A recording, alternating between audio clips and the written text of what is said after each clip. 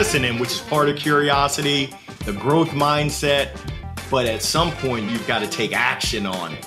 There's a lot of folks that read, a lot of folks that listen to podcasts, they consume information, which is amazing. I encourage them, keep that up. And in addition to that, transfer it into action. If you read and you keep doing the same thing, you're really missing out on that opportunity to really expand, to grow, to experience new things. And even if you are not successful, some people call that failure. As long as you're failing forward, ain't nothing wrong with that.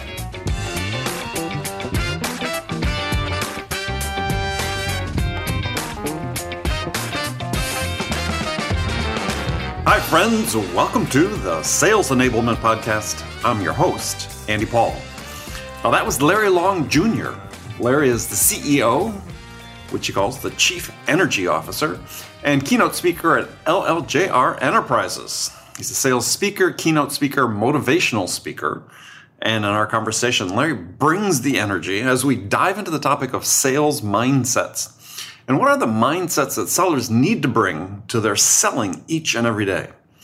We also dig into the topic of sales coaching. When I first met Larry, which was a couple years ago at a reception held the night before a conference that I was speaking at. I don't know if you remember those live get-togethers, conferences. But anyway, when Larry and I first met, we somehow got on the topic of sales coaching, and I was struck by his mindset about how he coached his sellers. And I immediately thought, wow, Larry really understands what the purpose of coaching is and how to do it. So we get into sales coaching. We also talk about the changes we see coming up in sales, and we talk about some changes that we think need to be made to bring some sanity to how we develop, motivate, and measure the performance of our individual contributors. So all of this and much, much more. Before we get to Larry, though, I want to remind you to subscribe to this podcast wherever you listen to it. And if you subscribe, we'd certainly appreciate it if you could also give us your feedback on how we're doing in the form of a review. So thank you. All right, let's jump into it. Larry, welcome to the show. Come on, Andy. Thank you. Oh, I'm honored and privileged to be here with you. Well, I'm honored and privileged to have you here. I mean, I don't know. We met at a conference a couple years ago, and I thought, wow, I need to talk with Larry some more. Oh, man, the feeling is mutual. I still remember downtown Durham. It was actually the pre-party. It was the evening before. I remember the conversation we had, and then seeing you on the main stage, I said, goodness gracious, this guy is royalty. Yeah, I don't know about that. Maybe of a very small country. But yeah, no, we had a good time talking. And I remember we're going to talk about this today. We talked about coaching a fair amount. And so I want to dive back into that. And we'll get to that at some point. But since that time, you've struck out on your own. You're self-employed. And you label yourself Chief Energy Officer. And based on reading everything that you're doing, I think that's probably the right title because I just got tired reading about it. So tell us what you're up to. LLJR Enterprises. It's my own company and really focused on empowering individuals and organizations. My wife said that's so generic, which it is. Yeah. But I mean, I'm really a speaker, keynote speaker, a coach, trainer, consultant, really geared towards helping folks go from wherever they are. I meet folks wherever they are and taking them to that next level, whether it's their energy level, whether it's their inner belief in self, whether it's their sales skills, whether it's their business skills, working with entrepreneurs. It really is that coaching to level up. And I'm a former baseball player. I played baseball at University of Maryland. I take my bat wherever I am. And in baseball, you can never be perfect. It's kind of like golf. You can never be perfect. I think it's the same thing in sales. It's the same thing in life, the same thing in business. There's always room for improvement. Yeah, but I mean, there's always room for improvement. I mean, yeah, I think that this is one of the things that's gotten so, I'd be interested in your take on this. Sort of gotten so twisted up is that there's this obsession, I believe, in sort of the sales ecosphere, online communities and so on, about everybody's a top performer, and everybody says you got to be like the top performers, and my belief is that that's not really what we want. We want everybody to be the best version of themselves. Hashtag nailed it. Bingo. Yeah, right. And it's like we as managers, you see all these managers just sort of look down at people because, oh, you're not the top performer. It's like, the world is made up. Your company grows on the backs of people who become consistently good at what they do. And it's like good has become a pejorative, right? Oh, you're just good at what you do? It's like, look up the meaning of the word. I mean, that's what we want. People to be good. We want them to be the best version of themselves. I totally agree. And essentially, Andy, I look at it in terms of buckets. And there's numerous buckets. But I like to break it down kind of holistically into 8 buckets. 7 F's. And you'll laugh at the 7th F. Faith, family, friends, fun, fitness, finances, philanthropy. I do know how to spell. That's a PH, not an F, but I spell phonetically and frenetically, and then career. And if you do a self-audit, scale of 1 to 10, where are you in each of those 8 buckets? There's always going to be areas of improvement. And I like folks to prioritize. What's your number 1 and why? Your number 2, your number 3. And let's focus on, are you spending your time, your energy, and your resource on getting those to the best that you possibly can? Yeah, I mean, John Ferrara, who's CEO of Nimble, has been on the show a couple times. And yeah, he's got his 5 F's, which is... yeah, I won't even try to butcher, but I know one of the F's is food. And I didn't hear that in yours, but it's around the same thing. It's, friends, fellowship, family, food, and one other I'm completely blanking on. John will have to come on back on and tell me. But I thought, yeah, I mean, and this is, I think we talk about work-life balance is keeping these things in mind is how we keep that balance. That's right. And I need to include food. I'm trying to eat some more green leafies in my diet. I'm trying to lose this COVID-19. Well, let's get real. This COVID-39. But it is. And I hear some people say there's no such thing as work-life balance. I think there is a balance amongst everything. But essentially, you as a person and what's going on in your personal life, it's a part of what goes on professionally. And I'm a big believer, if your cup is empty, you're not getting sleep, you're not eating the right things, you're not moving, getting some sort of workout in, it's going to be tough to be the best you that you can be when you come into the office. Now I'll say these virtual 4 walls of the office. Well, which has made some of that harder, right? For sure. Well, for some people, it's made it easier because, they're not commuting and doing some of the other things. But we're going to get back to that topic about future work and so on, because I think this is especially the message you're spreading. It's like, yeah, future work may be different than I think what a lot of people think it's going to be. But, you talk about mindset, the importance of mindset. So how are you classifying mindsets? You're saying, what's the mindset a seller needs to have, or what's the mindset you need to have just to become the best version of yourself? Yeah, I mean, a lot of it is that self-belief. I'm going to rewind back. I played baseball. And in baseball, if you're a 70% failure, you're going to the Hall of Fame. Someone's patting you on the back and saying, great job. That's pretty tough. 70% failure? Woo! Well, in sales, the numbers can be somewhat similar depending on where you sell. If you're a 70% failure and you've got a 30% close rate, you could be getting patted on the back and given a big commission check.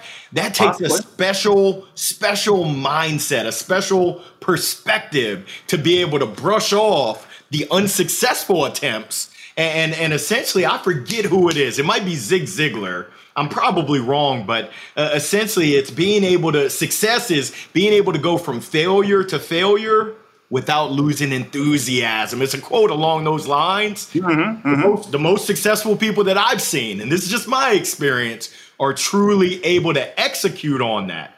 We all know that. We all know that if I strike out in my first at bat, I need to come back in my third at bat as if nothing happened. But most people, they're still dwelling on that first at bat. It's like, no, move on to this prospect and give them all that you've got with a positive. I'm a big fan that positive attitude is contagious and it makes a world of difference. I think that that's one of my superpowers is even in the face of adversity, being able to look for the positives, look for that perspective of what's good, what's great, and what's wonderful.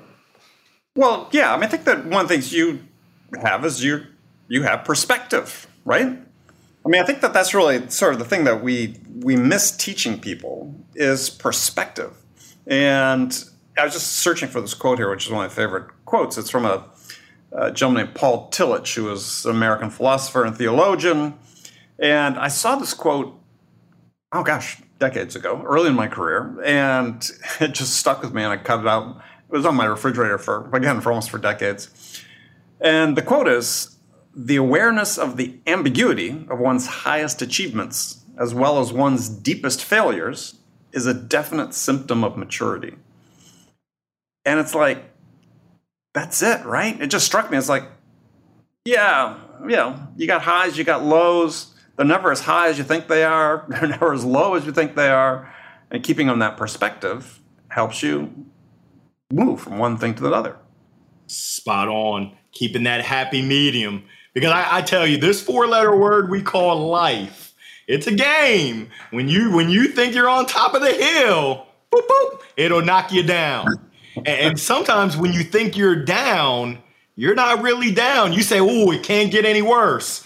Ooh, just wait, it can. How do you keep that happy medium? Then when things are going bad, hey, there's light at the end of the tunnel. This is a chapter, and there's a reason for this season that I'm going through this.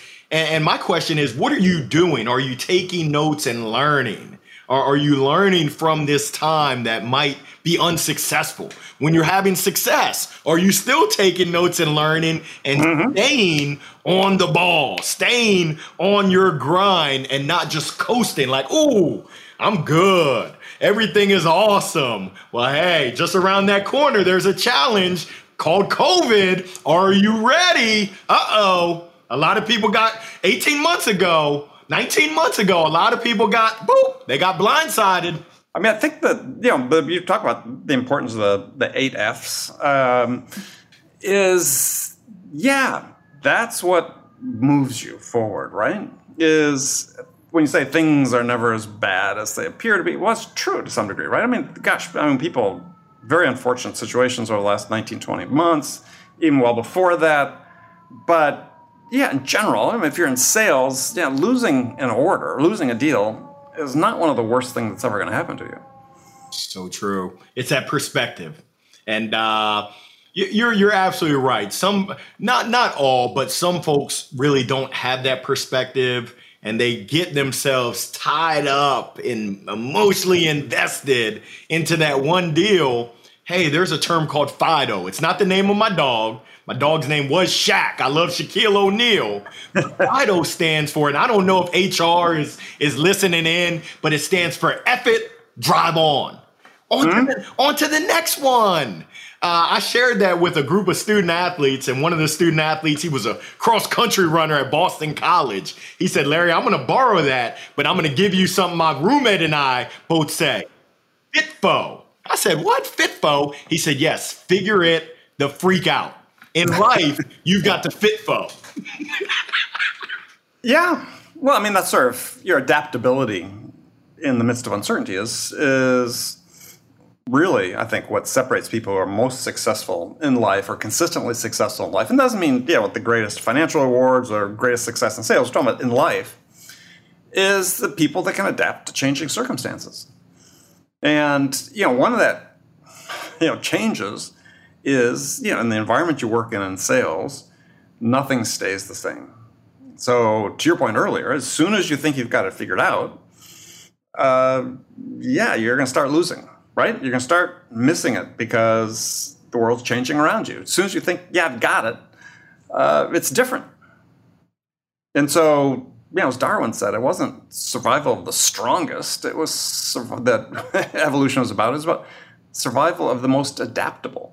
So true. So true. And Andy, I'm going to take you on a journey. I was born in Baltimore. My parents worked for Department of Veterans Affairs. So I've lived in Grand Island, Nebraska, Danville, Illinois, Yep. Tuscaloosa, Alabama, Coatesville, Pennsylvania, and Columbia, Maryland. When you move, and my favorite song, it was, well, the most popular song my mom used to sing was Make New Friends, but Keep the Old. One is silver while the other is gold. When you got to make those moves, you learn to be flexible. You learn to be adaptable and how to interact with different folks, how to be the new kid on the block. Kids can be, savage. And essentially being able to have that instinct, being able to have that experience in the sales world, because like you said, it's always changing. I mean, essentially, I think it was Robert Herjavec, one of the Sharks, said that we're starting to see, and this was 5 years ago. I was 6 years ago. I think I was still working at Channel Advisor. He said, we're starting to see changes in technology just accelerate. Before it was 18 months. It was 24 months. Now we're starting to see changes every 6 months. And I would say that now we're starting to see changes every 2 to 3 months, maybe even 2 to 3 weeks. The game is changing. And those folks that stay on the bleeding edge, they stay ahead of the game and not just kind of stuck in their comfort zone, are the ones that I'm seeing thrive. I've been so fortunate to be able to coach different sellers, and I just see the ones that kind of get the bigger picture. They're not just laser focused. You got to have focus, but they're not just so laser focused that they miss what's going on around them, and they're able to play chess while other people are playing checkers. Uh-oh.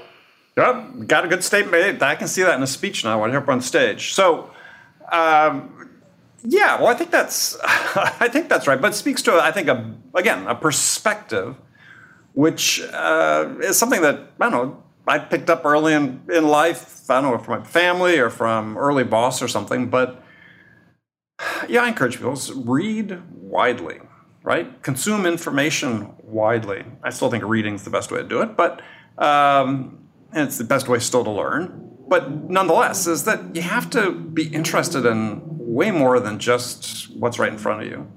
And this comes in handy all the time. I mean, I can't remember the number of times in my career in sales where I spent a lot of time overseas, selling internationally, and the ability to have conversations with people about things that are interesting to them, because I sort of knew from reading and staying informed and seeing the bigger picture, really paid off. Oh, so true. I'm reading a book right now, 3 Feet from Gold. And the one line that really stood out is 5 years from now, you're going to be the same person you are today, with the exception of the books you read, what you consume, as well as the people that you've met, those relationships, those conversations. I used to drive Uber and Lyft to make a little bit of spare change on the side. That was my gambling money, my golf money. And I can tell you, if you ask the question and then you listen, everyone's got a story. And everyone, most people, if you ask the right question, they'll share with you things that you never would have imagined. The journeys, the adventures, the relationships, the experiences. It's absolutely amazing. I love that word that you use, being interested, being curious, and learning from others, and not just believing your own hype. As the youngest of 4 kids, I was disabused of that notion of believing my own hype. So that sticks with you, right? When you're the butt end of older siblings. But I think that the whole arc of someone's success, I believe, can be traced to their curiosity and their desire to understand things that are new.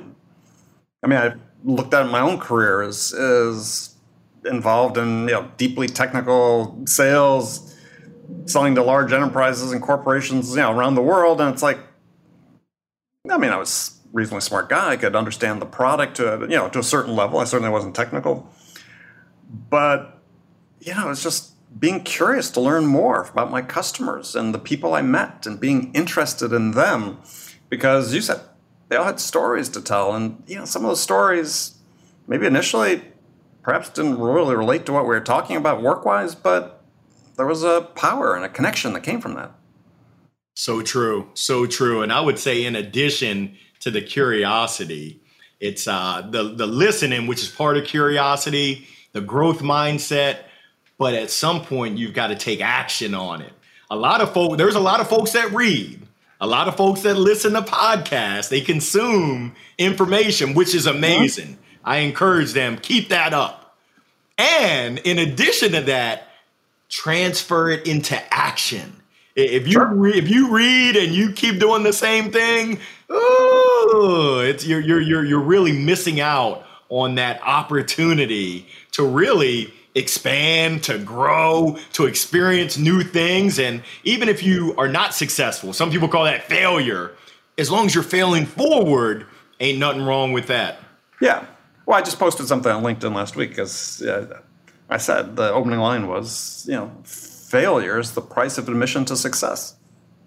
I mean, you're not going to succeed unless you fail first. And everybody hears the word fail and they think like you're broke, you're bankrupt, you're living in your car. It's just, there's ups and downs. And as I mentioned earlier, it's this ability to be able to weather the ups and downs, understand that they're not an indictment of you personally, but just perhaps a signpost of where you are in your life. You'll get through. That's right. Embracing it and realizing it's going to come and being ready for it and prepared as best as you can and realizing, hey, this is just another chapter for me to learn, a story to tell. I mean, some of my grandest failures, quote unquote, going to minor leagues with the Dodgers and the Red Sox and them telling me, hit the road, Jack. Don't let the door hit you where the good Lord splits you. I mean, it sucked at the time, but looking back at it, hey, that made me more resilient. It made me realize that I got out of my comfort zone. I gave it one last shot, and it just wasn't meant to be. Oh, well, Fido.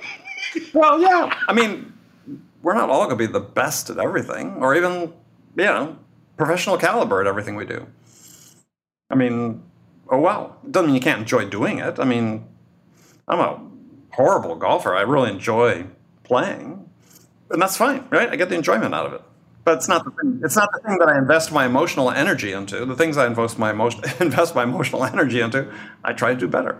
You came to the wrong person. I'm Tiger Woods. I don't know if you did your research, but I'm Tiger Woods' cousin. Yeah, I'm his long lost cousin. They call me Larry. Long lost cousin. Yeah, Larry hit it in the woods. Yeah, I have a good friend who's got this great saying, and it applies to life, sales, as well as golf. He says, there's no tee shot so good it can't be screwed up by a bad second shot. And because he used to say that to me after I hit one of my few drives into the fairway. But isn't it true though, right? I mean, you can have a great opening call with a prospective buyer. And if you don't do a good job preparing for the second one, if you don't come back and you're interested in really learning about them and what's the most important thing for them that you can help them get, you're going to shank that second shot into the woods. The story of my golf life, unfortunately. Having that focus and really resetting your goal each and every time, it's what separates those that are kind of plugging along and those that see more consistent success. I'm going to rewind back to what you said before. There is a big push that good is not good enough. I believe that your best is great enough. There's a thing called P90X. I did P60X. And Tony Horton, he says, try your best and forget the rest. And I share that with my kids. I got an 11-year-old son, 7-year-old daughter. I look them in the eye and I say, as long as you tried your best, Daddy's happy. Forget the rest. And now my son, he's slick because being a business owner myself, there are some ups and downs, some adventures, misadventures. He says, Daddy, try your best and forget the rest. So it's my own medicine is coming back on me. Well, sometimes we need the kids to remind us, right? But I mean, this is so frustrating for me personally because I look back at my career, managing teams, growing companies, sales teams at fast-growing companies. I wanted to surround myself with people who were really good at what they did. I didn't want, and we weren't going out and hiring, the hired gun mercenary salesperson who claimed they got a book of contacts they could bring with them, blah, blah, blah. First of all, I think most of that's BS in almost all cases. We just want people that were consistently good and were willing to work to become consistently good at what they did. And they kept improving to maintain that level. And wow, companies found success. It's amazing. It's magical. I've had some experiences as well with unicorns. Well, one unicorn, Pendo, and being Employee 40. Once again, we're hiring for those folks that have that internal drive and desire. They have that hunger to, and they yearn. They yearn for more. They want to be challenged. They want to see how good they can possibly be, which is just an amazing feeling. I can tell you, it's challenging to find those folks because generally those folks are employed and hopefully engaged. But when you can find one of those gems, there's nothing like it. Well, I think there's more of them. This is really, I think, the nut of what you and I are talking about. There's more of them than we think. As too many of them have been discouraged. They've started off a certain way and got bad direction, or had a manager who didn't really understand what was driving them, what was motivating them, and understand how to bring the best out of them to help them learn and continue to improve. And it just sort of ended. Yeah, agreed. And that's a challenge on the leadership side of things. Oftentimes, I see it often. Your top producer now becomes the manager. And just because you're a top producer doesn't mean that you're manager material. It's kind of like in pro sports. You see some of the greatest of all time as coaches. They're some of the worst of all time. And then you got your Phil Jackson, who he was a player, but he wasn't a GOAT, an all-star player, a Hall of Fame player, but one of the best coaches of all times. Right. Well, he had that aptitude, really, right from the beginning. It seemed to be apparent, at least when you listen to the documentaries and so on about him. But it was a mindset, right? He was that sort of ultimate team player for the Knicks back in that day, and not surprisingly, he became a coach. That's right. Those relationships as well, being able to, like you said, find what works for Dennis Rodman versus Scottie Pippen versus MJ versus Steve Kerr. Just really being able to have that connection, which is so important in sales as a leader, to be able to connect with each of your reps, to know your reps. You're internally selling, I believe. You mean as a manager, when you're coaching them, somebody? Yeah. Yep. You're trying to understand their needs, their wants, desires, challenges, hopes, dreams, and aspirations. Yeah, it's no different. As I say, selling is really about nothing more than listening to understand what's the most important thing to the buyer and then helping them get that. That's selling. That's what you do as a seller. That's what you do. You just listen to, make sure you understand exactly what's the most important thing to them, the buyer, and then help them get it. And to your point, as a manager, you do that same thing with your people. You listen to make sure you understand what's the most important thing to that person, and how can you help them get that? $1 Million Matchmaker, where you're matching what they want and what they need with what you have. Cha-ching! Well, yeah. It's pretty simple. Yet, so it really raises the question: is why is it so hard? We make it hard. Well, right. So why are we making it so hard? It's as I said, it's like a lot of things. It's fairly simple. It's not necessarily easy, but we do tend to make it harder. And coaching is a perfect example. There was a survey that's done. I forget who did it, but it shows this huge disconnect between the way this topic, let's say, is perceived of coaching by sellers versus managers. Or managers said they coached, I don't know, I forget what the number was, 5 hours a week, or coached each of their people 1 hour a week per month.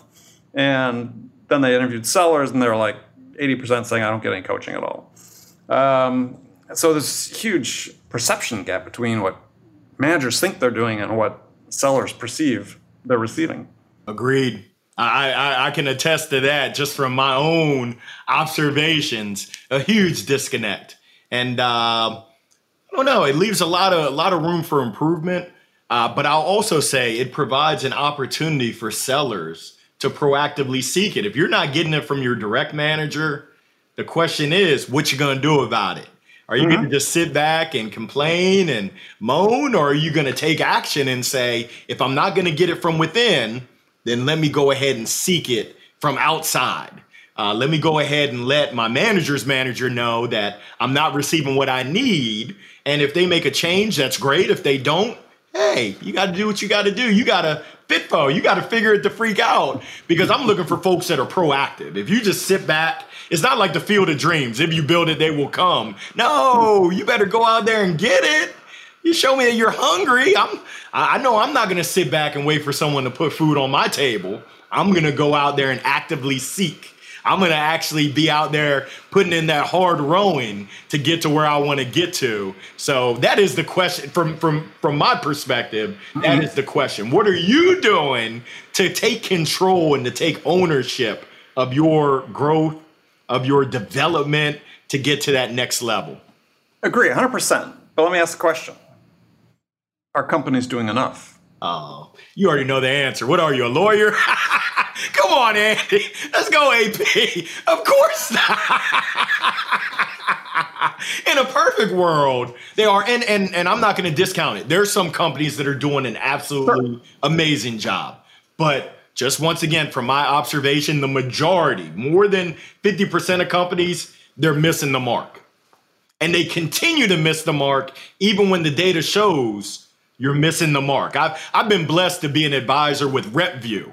Essentially, it's providing a data-driven approach to reviews of sales organizations. Right. And you can look at the feedback, and the numbers don't lie. I mean, you can say, oh, you can finagle the data. Yeah, you're absolutely correct. But when you're seeing a track record and a trend that your organization, the culture, the training, the development, the leadership is lacking, there's probably a problem there. And unfortunately, we're seeing that more times than not. Companies are just missing that mark. Well, but what seems to be happening, though, is that certainly, some of those companies, I'm sure, SaaS companies, tech companies, is they say, well, as long as we grow at a certain rate, really don't care. Yeah. It all comes down to your priorities. I work for an organization called Intuit, and they said our number one priority is our people. And not only did they say it, but they backed it up with their actions. We're going to take care of our employees, and we know that that's going to take care of our customers, and we know that's going to take care of our shareholders. That was their true north. A lot of companies, they say the right things, but there's a saying, your actions speak so loud, I can't hear what you're saying. So a lot of one of my favorite quotes. Yeah, through their Ralph Waldo Emerson. through their actions, that's all they care about is that bottom line. And hey, that's our employees. That's collateral damage. Oh yeah. I mean, and we're seeing that in pretty widespread in sales these days. I mean, there was a survey that came out from Uncrushed saying that 75% of sellers report being stressed or extremely stressed. Something's fundamentally wrong with the way people are being managed and developed if that's the case. And you can't blame it all on COVID. I mean, certainly an aspect of that's COVID. But if you have 3/4 of people in one large segment of a profession saying, I feel like I'm at the end of my rope, that's hugely problematic. And it's an indictment, first and foremost, of management, culture, lack of leadership, and so on. Yeah, we can all look in the mirror and ask ourselves, what are we doing to change that? And I use a little acronym, MBS, mind, body, and soul. A lot of times we don't really talk about that when it comes to our sellers.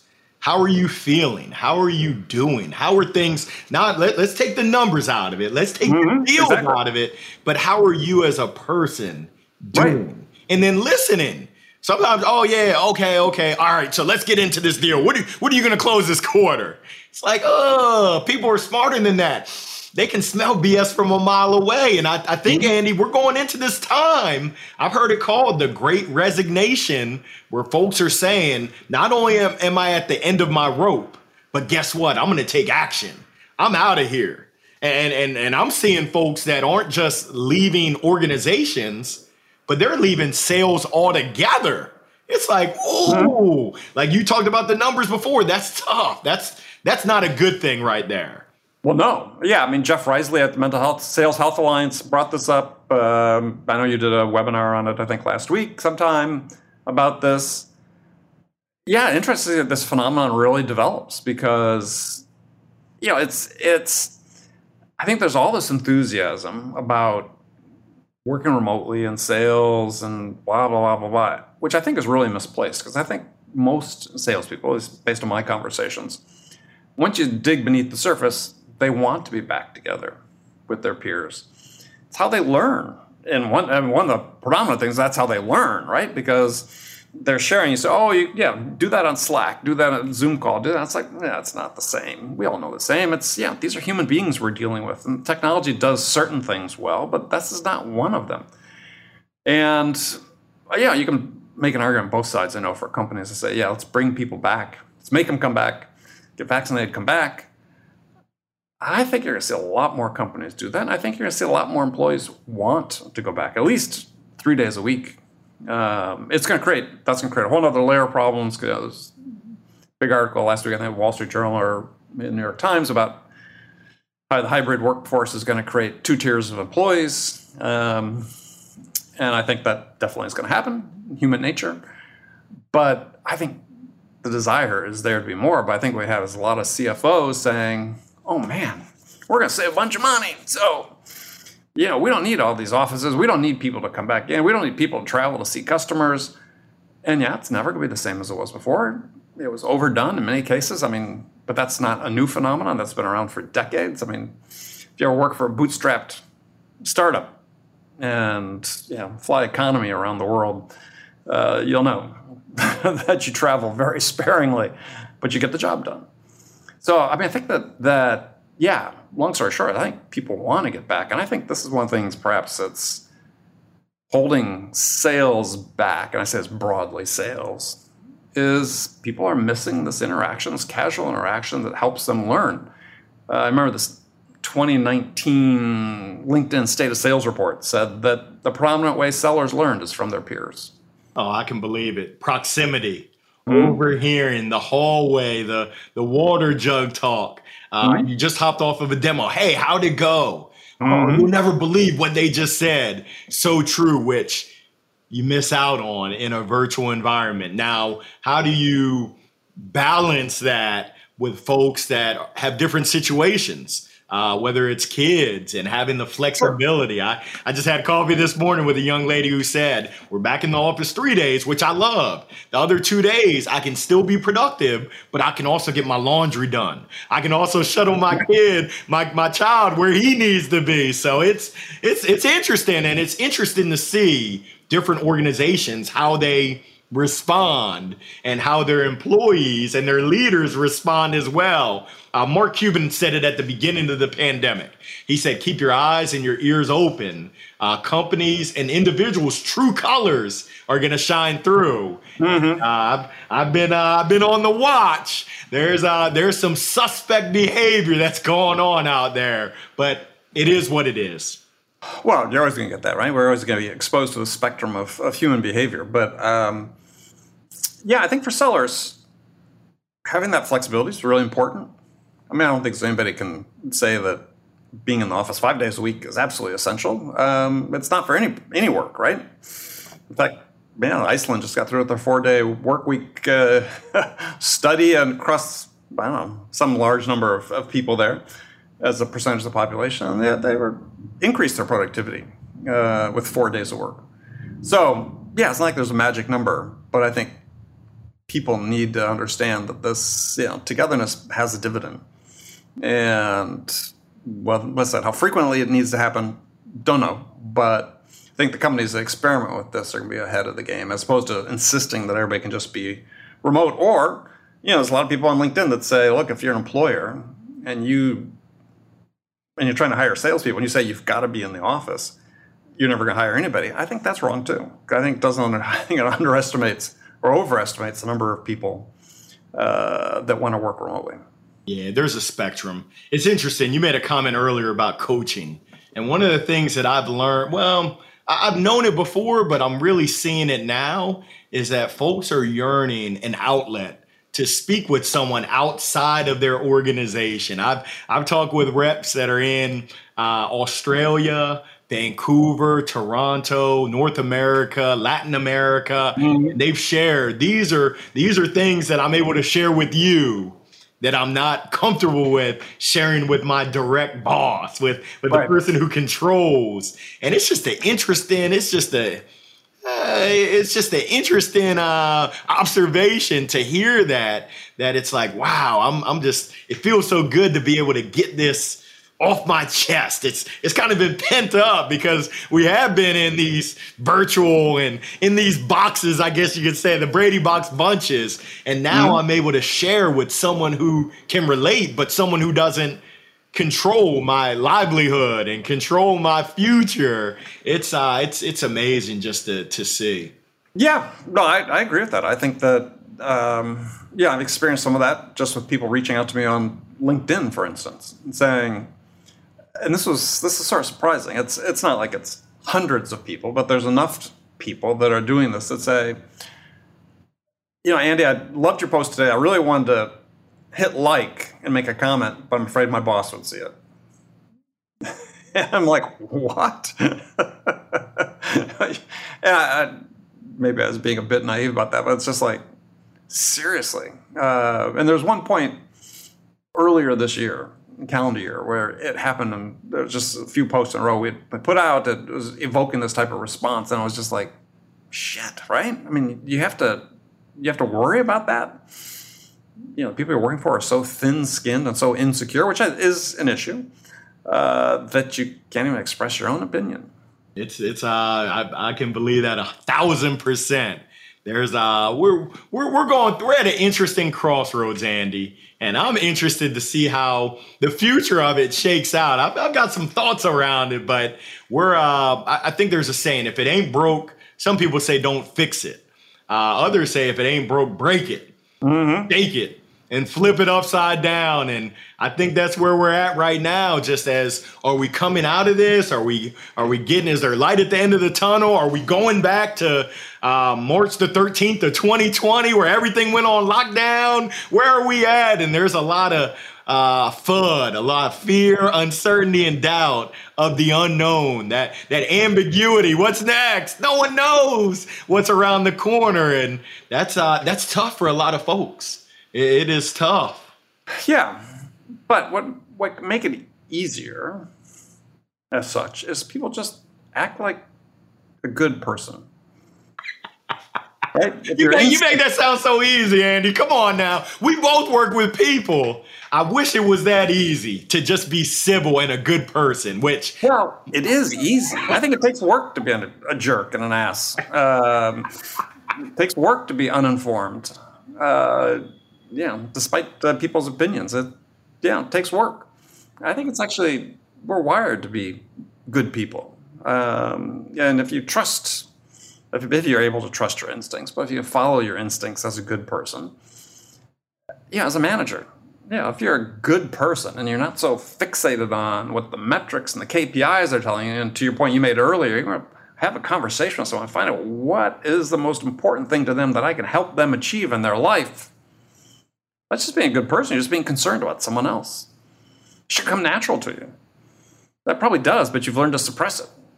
And because you think you're wearing this hat or this mask, that you're in this role, right? I mean, to me, one of the sort of issues from a perspective standpoint that negatively affects people's ability to sell is they view it as a costume they put on, as opposed to who they are. And the manager's the same way. I've got to be this person that's so fixated on KPIs, and I sort of forget about the people.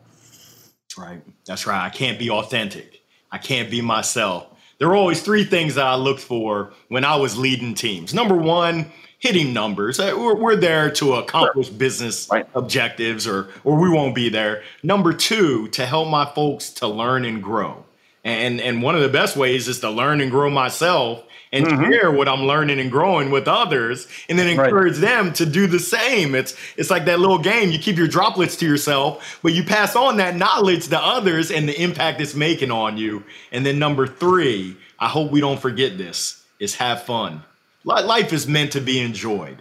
I think the millennials, and I love meeting your son last week, I think the millennials call it YOLO. I had to look it up on the Urban Dictionary. You only live once. You're not that old, Larry. Come on now. You don't see the gray, Andy. I'm getting older and wiser. My wife said, don't go telling people that. You're getting older. You ain't getting no wiser. But I know for me, I've been on a yo-yo. It's been going up and down on a Tuesday. We had some twists and turns, but it's really enjoying the journey, enjoying the adventure. And even if it's a misadventure, which is my middle name, you got to enjoy it. Yeah. Well, there's this, I was reading the review in the New York Times last week of a new book on sort of time management that came out. And the book is called 4,000 Weeks. And the point is, that's the average lifespan of a person in the U.S. Wow. Doesn't sound much when you say it that way, does it? And so if you think about all the time we waste worrying about things we can't control, not enjoying the things we can, 4,000 suddenly starts seeming like a really small number. Yeah, that's great perspective. I love it. I've heard other folks talk about you're living your dash. And as time goes on, your dash gets a little bit smaller. For me, 1978, I'm living my dash. And who knows? I don't know when my finish line is going to come. So I just try to carpe diem, seize the day. I met a gentleman who had carpe diem tattooed on one arm. He had carpe noctem tattooed on the other. I said, I'm too old to be seizing the night, but I can seize the day. Yeah, I wonder how often he looks at those things. So, well, Larry, it's been great having you on the show. And great we were able to catch up again. Andy, my pleasure, my honor, my privilege. I'm just fortunate, and thank you. I want to say thank you for allowing me to join you on your wonderful show, and look forward to keeping in touch and wish you all the best and continued success. Well, and likewise, you with your new venture setting out to conquer the world. I think you want to keep your eye on Larry Long Jr. I certainly am. So, Larry, if people want to connect with you, what's the best way to do that? Best way is on LinkedIn, Larry Long Jr. I got a smile for a mile. I got the face for radio. There's no mistaking. You'll see me and the gold mic on my profile. The golden mic. Look at that. What is that? He's showing it to me. For people who are listening to this who can't see this golden mic. Just a karaoke mic. I got two of them. I was going to say, are they actual mics or are they just props? One of them, no, they're karaoke mics, but my kids had a little bit too much fun with this one, so we had to get a replacement. I should do that. I should upgrade mine to gold. All right, Larry, thank you so much. Thank you, Andy. Okay, friends, that's it for this episode. First of all, I want to thank you for taking the time to listen. As always, I'm so grateful for your support of the show. And I want to thank my guest, Larry Long Jr., for sharing his insights and energy with us today. If you enjoyed this episode, please subscribe to this podcast, Sales Enablement with Andy Paul, on iTunes, Spotify, or wherever you listen to podcasts. So thank you for your help with that. And as always, thank you so much for investing your time with me today. Until next time, I'm your host, Andy Paul. Good selling, everyone.